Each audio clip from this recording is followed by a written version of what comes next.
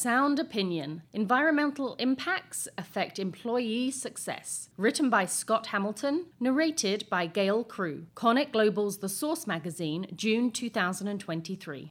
As businesses continue to defer their new normal after an extended pandemic shutdown, I find it ironic that the phrase "return to the office" evokes the sentiment you can't go home again. Thomas Wolfe was right. If you try to return to a place from your past, it won't be the same as it was. Or perhaps it is us who are no longer the same.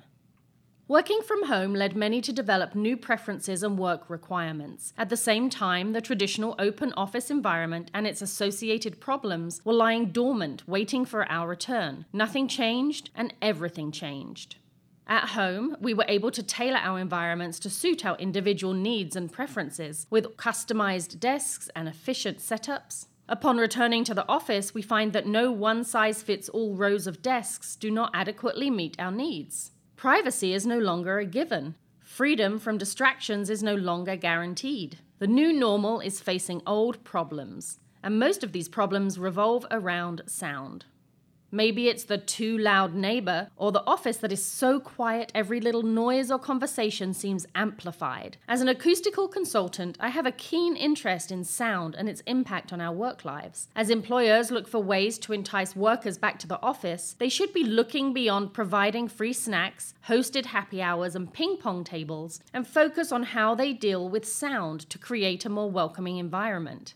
The following considers where we've been, how we got to this point, and where we're headed acoustically. Pick your chaos. For many, the pandemic lockdown transformed how and where we do business. The more fortunate among us enjoyed the luxury of spare rooms transformed into remote workspaces. They finally got a private office. Others were forced to set up shop in shared spaces with partners also working from home, or with kids trying to attend online schools. And unlike online video conferences, real life doesn't come with a mute button. These people are eager to escape children crying, dogs barking, and the many other distractions that can come with a chaotic home environment. In addition to the relative peace and order of the traditional office, these folks may have missed the daily social interaction they previously enjoyed with co-workers. For others, however, the forced social experiment of the past 2 years has opened their eyes to the benefits of working from home. Many discovered a better work-life balance and more productive time formerly spent on daily commutes. These people are understandably hesitant to return to the status quo of the business as usual of the pre-COVID office.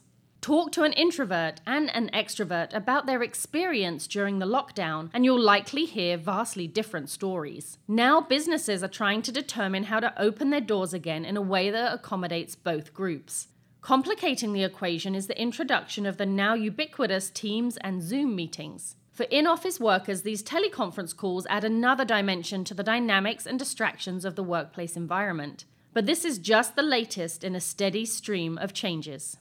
The evolution of open office design continues. The open plan office has a long and complex history in America. The origins of the open office can be traced back to the 19th century, when the Industrial Revolution led to the creation of large factory-like office buildings. These early office spaces were typically designed to maximize efficiency and minimize cost, and they often featured long rows of desks arranged in a large open room. Over time, the open office design evolved and became more sophisticated. In the early 20th century, architects and designers began to experiment with different layouts and configurations, incorporating features such as cubicles and partitions to create a more flexible and adaptable workspace. By the mid-20th century, the open office had become the dominant office design in America, and it remains a popular choice for many organizations today. Company leaders are quick to cite the perceived benefits of open office design, including improved collaboration and communication among employees, greater flexibility and adaptability in the workspace, increased interaction and socialization among team members, the ability to accommodate more employees in a limited space, cost savings on construction and space, and the potential for increased productivity and creativity. Far too often, these observations are made looking out from an executive office doorway. When employees are asked their opinion, the benefits are far less clear. Drawbacks to the open office design most often cited by those experiencing it firsthand include increased noise and distractions, which can lead to reduced productivity and concentration, a lack of privacy and personal space, which can be stressful for some employees, the spread of illness and germs as employees are in closer proximity to one another, the potential for increased conflict and decreased morale among employees, the loss of valuable storage and organization space, and the need for additional investment in sound masking technology and other equipment to mitigate distractions. The challenges of the open office have been explored in numerous articles, op-ed columns, and scientific journals, and employee exit interviews. Until relatively recently, the answer to the question about productivity was subjective. Putting teams together with few physical barriers would intuitively lead to more spontaneous interactions, greater coordination on projects, and more communication overall. Recent studies, however, take a more quantitative look at the situation. According to a study published by the National Center for Biotechnology Information, there is a 14% drop in performance when a worker moves from a traditional office to an open activity-based workplace, ABW. However, moving from the noisier open space to a quiet office environment, cognitive performance increased significantly by 16.9% and performance increased by 21.9%. The study emphasizes the importance for companies to provide optional areas or rooms free of distractions for employees working on tasks that demand greater concentration.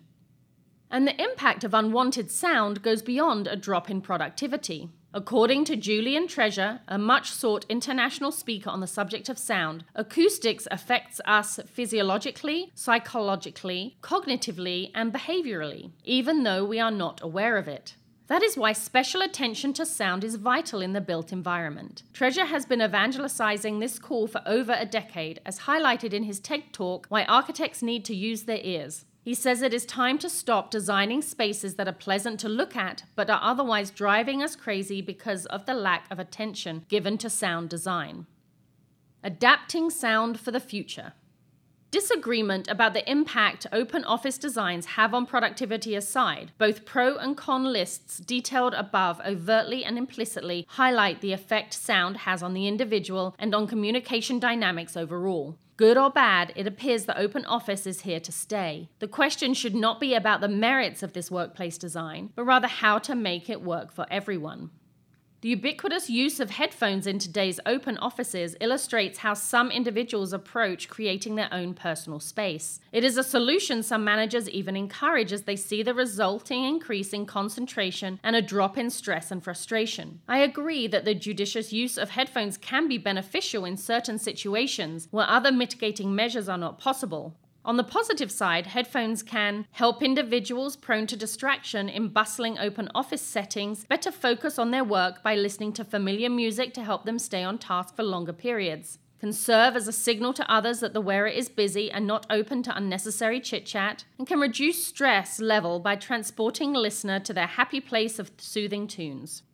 There are risks to the use of headphones in the office setting as well, including appearing antisocial or unprofessional to colleagues, missing opportunities for spontaneous interactions with team members that can improve collaboration on tasks, being disconnected from the day-to-day social structure of a community many of us spend most of our time in, and increasing friction between office neighbors who may feel ignored or irritated by the barely audible hip-hop you are enjoying at full volume that is partially escaping from your headset to the people around you. Clear communication and agreement about the acceptable use of headphones by employees can help avoid many of these issues. Something as simple as posting a sign indicating openness to outside interactions, such as wearing earbuds, tap me if you need anything, or I've got my headphones on, interrupt if important, or even I'm in the zone, interrupt me for emergencies only. Limiting the use of these devices to times when they are absolutely necessary will also help.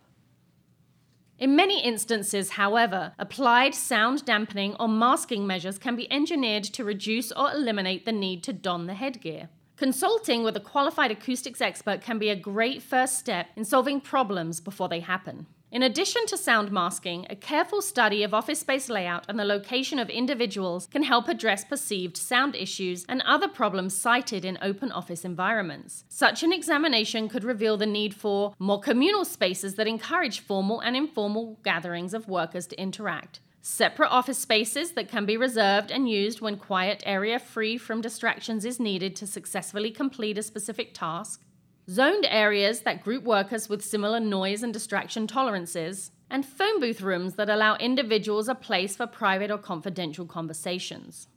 Unfortunately, there is no off-the-shelf, one-size-fits-all solution to creating the perfect office environment. There is no single answer to how a space should be designed. Much is based on the culture of the organization and its members. Whatever the layout, however, sound design is a crucial element.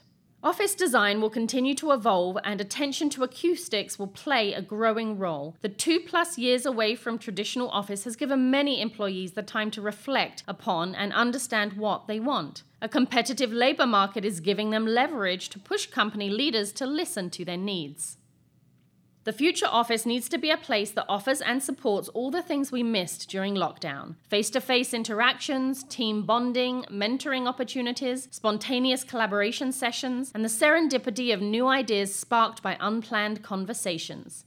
Building owners and company leaders have a unique opportunity to reimagine these spaces to be as welcoming, healthy, and supportive as possible. Paying attention to acoustics will play a big part in these improvements. About the author. Scott Hamilton is Senior Acoustics Project Manager in Market Services, Energy + Eco, Workplace Interiors for ESD, Environmental Systems Designed.